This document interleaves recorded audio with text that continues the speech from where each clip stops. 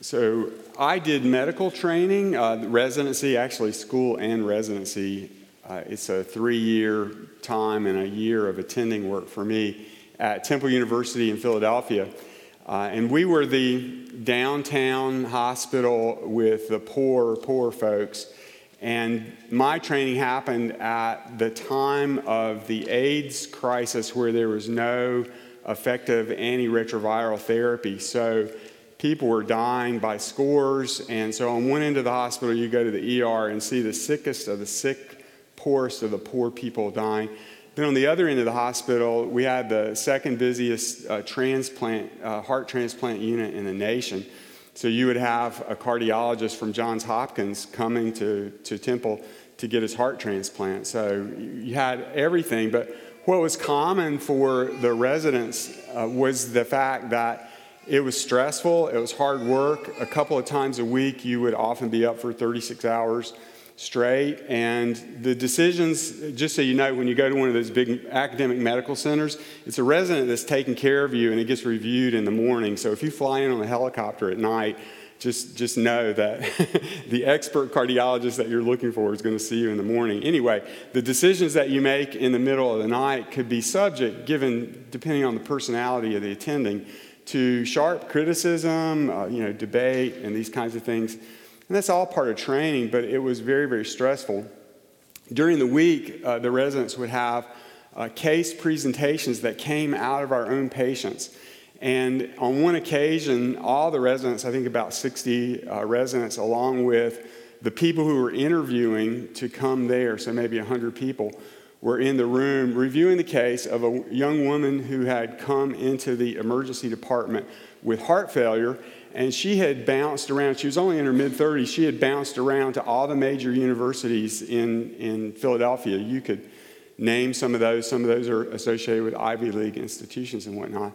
And that woman was admitted, and one of the residents had the thought to stop and say, why does this mid-30s woman have heart failure?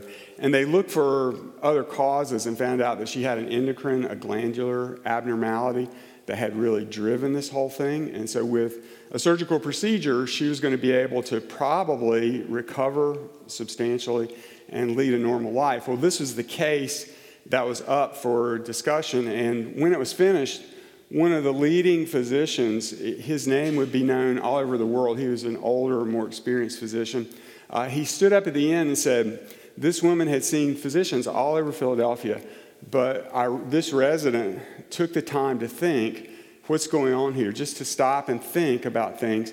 And now it's going to make a huge difference in this woman's life. And the whole place sort of broke out in applause. And I think it's almost an applause of like relief, yet we are doing something other than the real difficult, hard stuff that you really could make a difference. And so that affirmation, and that's what I really want to get to, that affirmation by a senior physician of a resident and a resident's team really sort of gave energy, endurance to a whole group of people to go out and listen well with endurance in that setting. And I tell you that story because I think that's what John is doing today. He has written this letter to churches that are undergoing significant adversity, hardship. There is division, there are false teachers, apparently there's lack of brotherly love. All those things have come up. And even the Apostle John's inspired response to them strikes us in modern day terms as sort of tough and angular. He keeps saying, you're either in the light or in the darkness. If you don't love your brother, you're wandering around in the darkness. It doesn't seem like he has any middle ground for anything.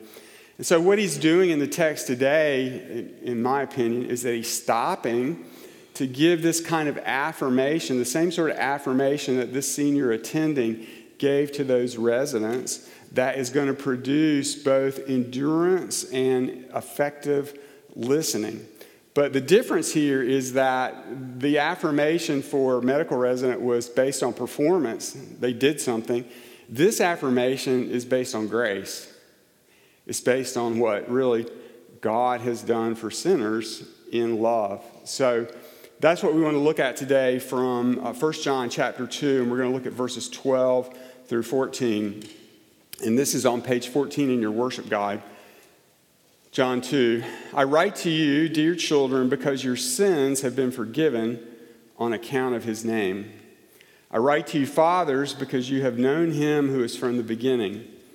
I write to you, young men, because you have overcome the evil one. I write to you, dear children, because you have known the Father. I write to you, fathers, because you have known him who is from the beginning. I write to you, young men, because you are strong, and the word of God lives in you, and you have overcome the evil one.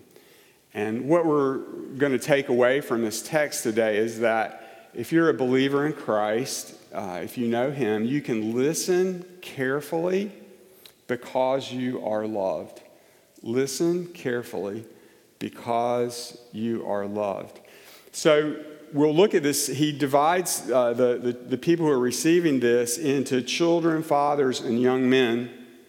And each one is prefaced by, I write to you. Now, there are different Greek tenses here. There are different words for child. And you can have all the scholars go over all this, ad nauseum. But the thing that we want to emphasize is in print, I think John, what he's kind of saying is, I write to you, you special group, like this resident group that I affirmed. I'm writing to you, I'm writing to you, I'm writing to you. And it's the equivalent orally of saying, I'm talking to you.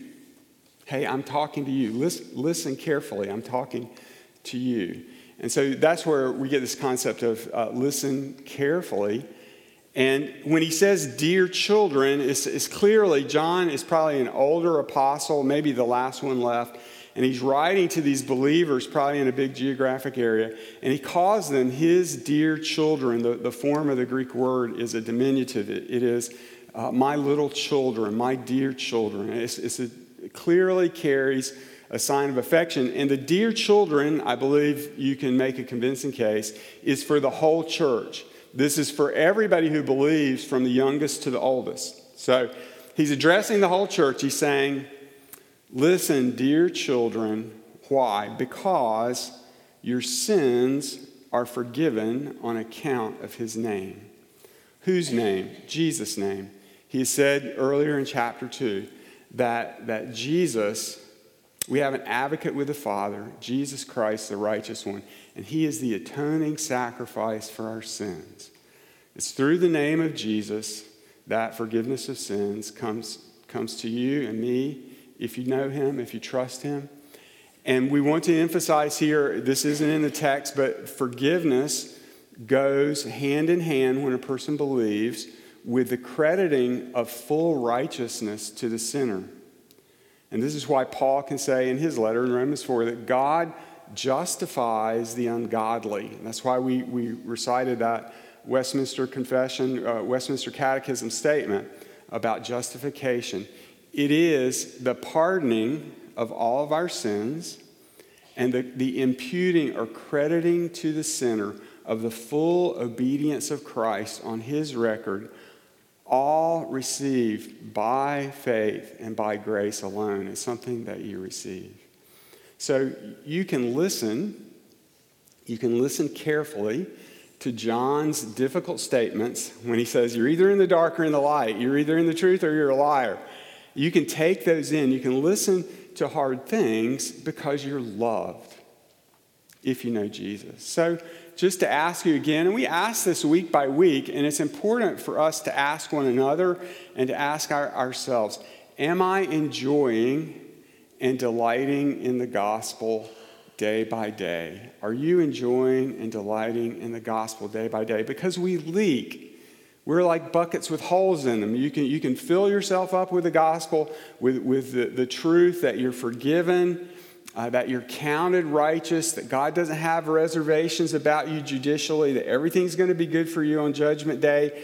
You just leak that out, and you tend to go back to sort of a performance-based life where my emotional standing with the Lord really is depending on how I'm doing. Am I having a good day or a bad day? And so this is just to ask you, to ask me, if we're going to listen carefully, are you believing the gospel for yourself today? Even in the face of the most trenchant sins, as long as you're turning back to Jesus from those. And And see, that enables you then in a posture to be able to have the Lord say things to you that might otherwise be difficult. Because you can take them in and know that if you fail in your attempts to adhere, if you fall flat on your face, that you're really loved. And you see this down here is that he says, I write to you, dear children, because you've known the Father. It's not only justification, but it's also adoption. And you know, in Roman law, you could disown your biological son, but you could never disown your adopted son. And I believe it was J.I. Packer who said, to be right with God the judge is a great thing, that's justification, but to be loved and cared for by God the Father is greater. To rest in the Lord's fatherly care. I was talking with a friend of mine recently, and I'm going to gloss over the details so that you can't figure out who it is, but I have a friend who is working on writing Bible teaching materials that end up being published. And so that's a big deal to send off your sort of baby writing project that you did and to see if it's going to be published. And he has had some success in getting some things published. And there's one particular Bible subject that he was really focused on, like this is going to be great. It's going to, the publishers are going to take it and they're going to love it. I've got pictures and everything to go with it. A lot of work went into it. And when it was submitted, it was rejected for various reasons. You know, we've already done this kind of thing recently or whatever. And with all the effort that went into it, it's a really disappointing thing that God speaks to us in providences, doesn't he? When you submit something for publication and the person says, no, we're not going to publish it, the Lord's telling you that's not going to be published, at least not here, not now. And if you really put your heart in that, it can hurt. It does hurt. And the same thing's true with the Apostle John when he says to us, either you're in the dark or you're in the light. Which are you in? And you go, wow, sometimes I don't love my brother all that well. You know, maybe I'm in the dark. And so what he's really calling us back to, and what this person found, I can receive this no. I don't have to have this publication be an idol in my life. I don't have to have the pride that is associated with all that because I'm a loved child of God. My sins are forgiven. I have a record of righteousness. It's not going to be on Judgment Day that I have a certain bibliography of publications that are going to get me through. It's the righteousness of Christ given to me as a gift. And I'm a child of God. So do you see how this enables us to hear? So where are you with that? And how is your hearing these days? Are you able to listen to the Lord both in providence, in the way he's arranging your life, as well as in his word? Could the Lord say to you something that would really disrupt your life? Could the Lord take you down a completely different path than you had imagined? Has listening to the word in Scripture, either in 1 John or other places this past week or couple of weeks, led you to turn in a different direction? So really here the question is, are you justified and adopted and able to listen to what the Lord has to say to you? And just to paint this a little broader, obviously John is writing to a multi-generational group, which is us. We have people from all age ranges here. And here's your fundamental focus of unity for our congregation, is that it's a Christ-centered place where we believe these foundational truths of being united with Christ and therefore justified and adopted, all by grace through faith. And we want to see other people know this and walk in the joy of it who make other disciples. Do you see how if we have that focus, we're not going to get hung up on preferences about worship? Or we're not going to get our feelings hurt because we couldn't use room 202 on Wednesday night or whatever the case may be. We're saying that there's a bigger mission going on here. And this is what I believe John's really focusing on in this place. So, my dear children, of all ages, whole church, you can listen, you can hear the Lord because you are greatly loved in Christ. So the second thing he does, though, he turns to the fathers and he says, I write to you, again, listen to me. Listen, you fathers, because you've known him who is from the beginning. And this is the only one he doesn't change in these parallel statements. You've known him who's from the beginning. And John's a very interesting guy, again, under the inspiration of the Holy Spirit. It's his personality and everything, but the Spirit's inspiring it and working through it. And, sometimes John makes you scratch your head. But he says, you've known him who is from the beginning. Is he talking about the Father or the Son? I mean, usually in John 1, this is talking about the Son who was with God from the beginning, right? But he doesn't specify, so that we've kind of left open. I'm gonna anchor down on knowing the Son because I think the predominance of weight goes in that direction. Who's he talking to? Well, I'm going to say you who have the first signs of gray hair. I don't know the ages in everybody in here, but at some point you look in the mirror and you go, oh, in my beard is there, or in my temple is there. So I'm not going to give you an age range, right? I could tell you some other signs that you're there, but I'll just leave that. No, I'm just going to leave it.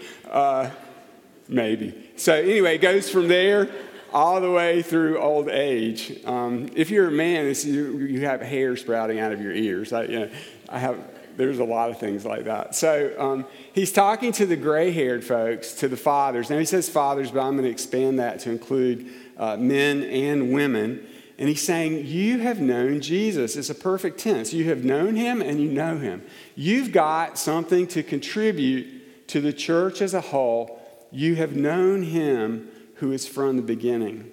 So just to, usually what happens is you come out of the gate when you're 20 with a burst of enthusiasm, and then somewhere along the way, through cynicism and disappointment and all kinds of things, you lose your pure and simple devotion to Christ. And not even that you lost it, but it just grows cold. We're always fighting what Jesus said, the love of most, or many will grow cold. So we're just talking to people who have sprouted or gotten a full dose of gray hair. Are you still walking in this truth that you have known him who's from the beginning, that is Jesus, and it's still having a profound impact in your life? You see, this is a gospel-centered statement. It's centered on Christ crucified and raised. Someone just loaned me a book, or recommended a book by a guy named Justin Earley, and he has written a book called Habits of the Household. And he's talking about how you organize your household with habits around the gospel. And he told a story about vulnerability in that book that I think is appropriate for here. Justin Earley, when he went off to college, he apparently grew up in a Christian home, and he veered widely from that and plunged himself into all kinds of sins.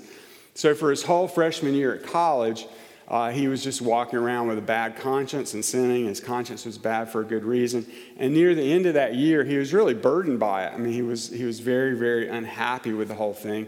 And as he went into summer, his father invited him to go for a whole weekend on a business trip with him. They were going to go away to another city. And so they went away. And he said on the inside, he was really desiring to disclose all this to his father, to get help, to be free, to bring the whole thing in the light. But this is really the rub, isn't it? That we want to get in the light, we want to disclose and have a conversation with somebody, but we're afraid. We have shame, we have whatever, and this is where he was. And he said at a restaurant at the hotel, his father sat down with him. He'd never done it before, and just recalled to his son some of his own struggles and sins of his youth, and how Jesus met him in that and walked with him. And this conversation of vulnerability led then to him being free, feeling free to disclose to his dad everything that was going on with him, to receive forgiveness from the Lord, to bring his sins into the light.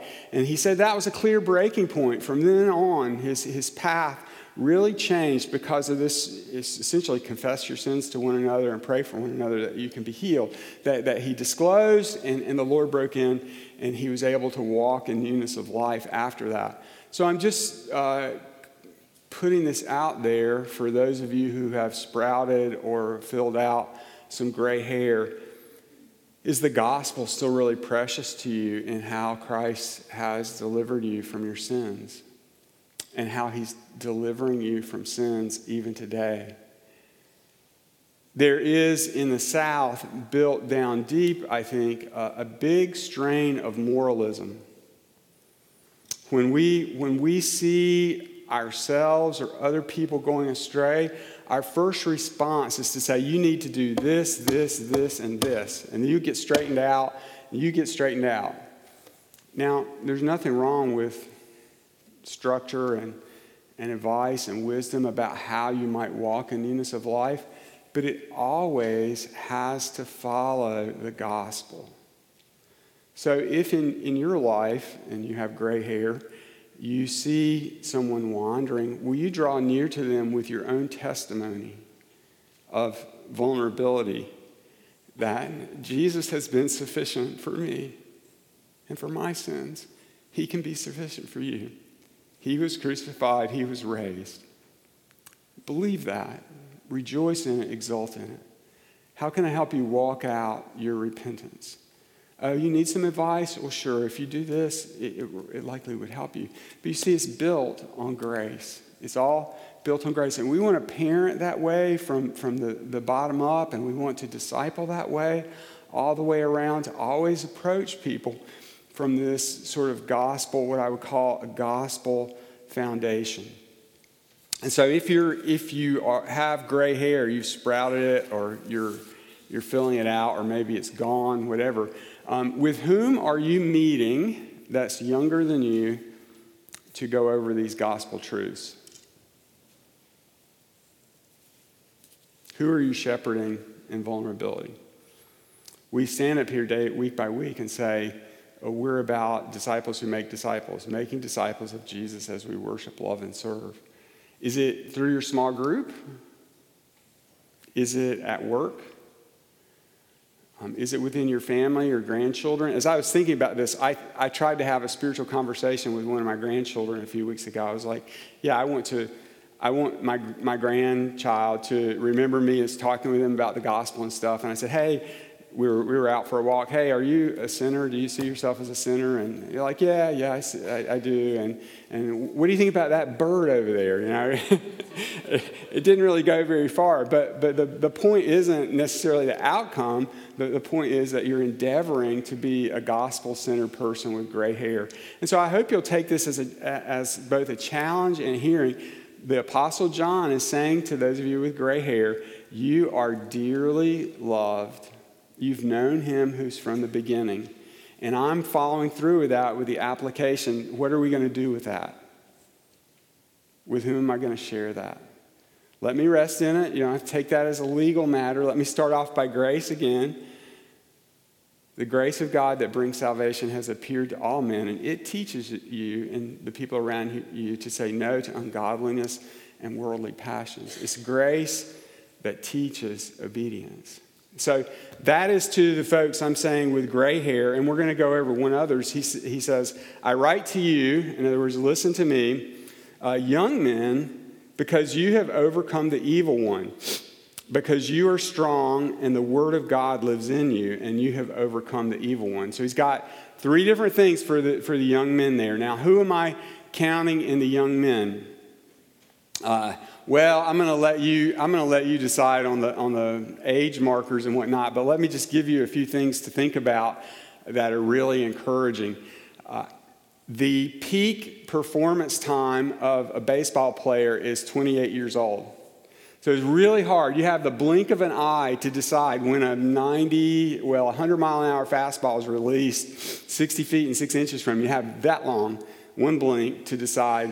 Actually, it's by you by then. You got to decide half a blink whether you're going to take a cut at it or not. So it requires really good vision and really good hand-eye coordination and lots of practice. In my mind, the hardest thing to do is to hit a baseball.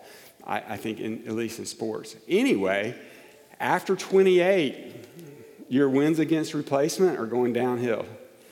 You're not what you were when you were 25. Now, it doesn't happen all of a sudden. Albert Pujols is still around, but he's not what he was when he was 28. Just a few others, since this is such an encouraging line of thought. After you're 35, the presbyopia begins. So all of us Presbyterians, woohoo, yeah. Presbyopia is when you can't see things up close. You got to buy those Dollar Tree glasses for $1 that break when you sit on them, and you have like 10 pairs around your house. So that starts usually around 35 and after. And just to keep going on this a little bit more, your peak cognitive ability for information processing is at 18 years old. I'm not going to say anything more about the cognitive stuff. It might bring everything I'm saying into like, why should we trust him? He's all confused. So, what's going to happen then, I'm going to make it 15 to 25 since baseball players start to go at 28. What are you going to do, those of you who are 15 or coming up on 15 to 25, what are you going to do with your strength? This is young men who are strong. Does the Word of God, which is Jesus Christ, live in you? That's what he says. You can use those years of strength if it is about Christ in you, the hope of glory. The Word of God dwells in you, and you yield to and walk with the Word of God, Jesus Christ, and you listen to His Word spoken through the Scriptures to you. And if you're in Christ, you have triumphed over the evil one. You understand that you're in a kingdom of conflict. And we Americans just don't get this. We just go to sleep on this all the time because, you love to hear that there are witch doctors in my village in Africa or whatnot, and you're not seeing people be devoured by materialism is just as a satanic move as having a witch doctor, right?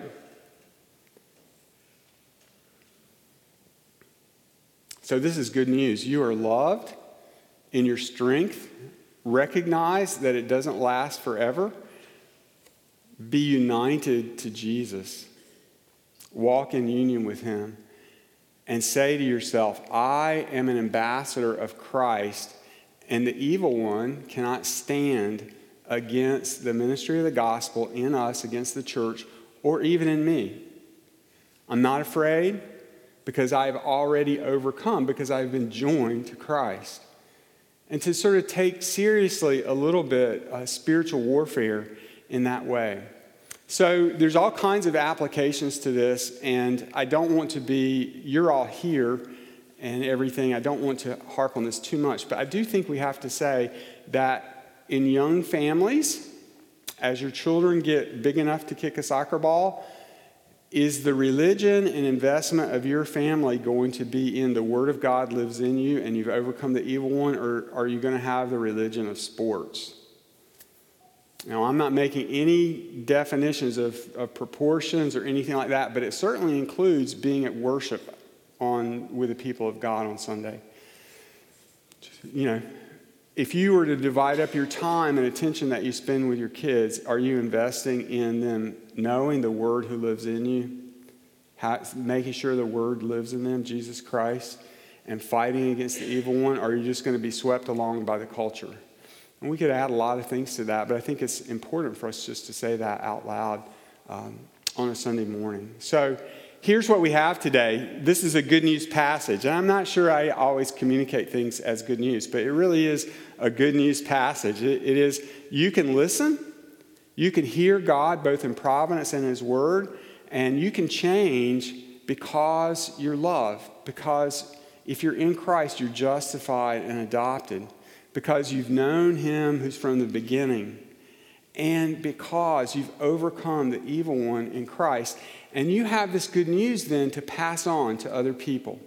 And so this is a challenge for us, is do I really believe this? Has a new epoch, a new era of living broken into my life? There was the area of death, dying, sin, judgment. But Christ was crucified and he was raised from the dead. So now that I trust in him, I've moved from the land of the dying into the land of the living and the overcomers. That's where I live now. And so all my struggle, all my fight that goes on, everything I'm doing comes as a person who's justified, adopted, empowered in union with Christ, knowing him in life. So brothers and sisters, let us take that good news out to the streets. Let's pray together. Father, we come to you now, and we would ask you to write these things in us and on our hearts. We pray that it would be like a real drink of cold water to the souls of those who are tired. And Lord, would you stir us up to walk these things out in a way that brings you honor and glory on the earth. And we pray all this in Jesus' name. Amen.